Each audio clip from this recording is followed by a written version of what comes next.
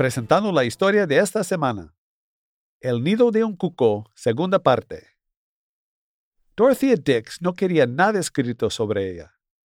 En cambio, cambió la historia en silencio en los Estados Unidos. Las legislaturas estatales en todo el país aprobaron leyes y aprobaron fondos para los enfermos mentales como resultado de sus investigaciones sobre ese tema, sus informes y cabildeo. Ella fue la excepcional reformadora de la atención de salud mental en el siglo XIX. De 1841 a 1861, ella personalmente vio a pobres enfermos mentales en Europa y a través de los Estados Unidos que fueron abusados. A menudo eran considerados delincuentes salvajes, aunque no habían cometido ningún crimen. La gente los ocultaba, los castigaba y les negaba comida básica, refugio y ropa. El público afirmó, están poseídos por demonios. No se sabía mucho sobre el tratamiento efectivo, y el tratamiento para los que eran pobres era inexistente. Dorothea movió a las legislaturas estatales para financiar la construcción de hospitales y para su tratamiento. Su primera encuesta estatal comenzó poco después de su primera visita a una cárcel de mujeres. Tenía 39 años, estaba económicamente segura y se había recuperado de una tuberculosis severa. En su visita, vio un grupo de celdas en donde los prisioneros enfermos mentales eran tratados peor que otros prisioneros. Sus condiciones de suciedad y agonía la abrumaron de tanta injusticia.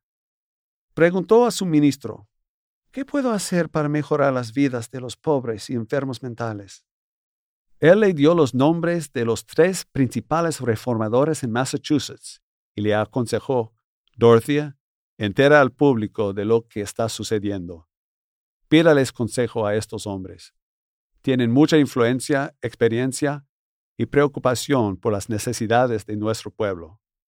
Cuando Dorothea habló con el Dr. Samuel Howe, Horace Mann y Charles Sumner, todos estuvieron de acuerdo en ayudarla. Dorothea preguntó, ¿por qué no hay un hospital en Boston para los pobres que están mentalmente enfermos?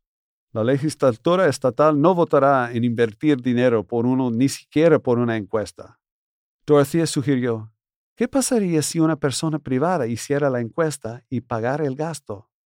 Señorita Dix, ¿usted entiende cuánto tiempo y trabajo necesitaría para visitar cada cárcel, casa de trabajo y casa para pobres del estado? ¿Qué persona estaría dispuesta a hacer tal encuesta? Dorothea respondió, una mujer puede hacerlo. Pocos días después, empezó a hacer la encuesta. Encontró pobres enfermos mentales en instituciones públicas, graneros, establos, cobertizos, áticos y sótanos. Ella fue a casi 500 ciudades en Massachusetts y registró las condiciones de 1,000 personas enfermas mentales. Un hombre en una jaula fue alimentado como un animal con su comida tirada en el suelo. Dorothea le preguntó a su carcelero, ¿por qué no le das un plato al hombre? Es lo mismo para él como come. Dorothea escribió un informe a la legislatura del estado de Massachusetts. Digo lo que he visto, doloroso e imposible de creer cómo suelen ser los detalles, para que de ellos puedan sentir más profundamente la obligación imperativa que les incumbe de impedir la posibilidad de una repetición o la continuación de tales ultrajes sobre la humanidad. La legislatura votó por la inversión de $200,000 para construir una edición en el Hospital Estatal en Worcester para los enfermos mentales. Yo soy Scott Thomas por Barbara Steiner. Pronto conoceremos la infancia de Dorothea.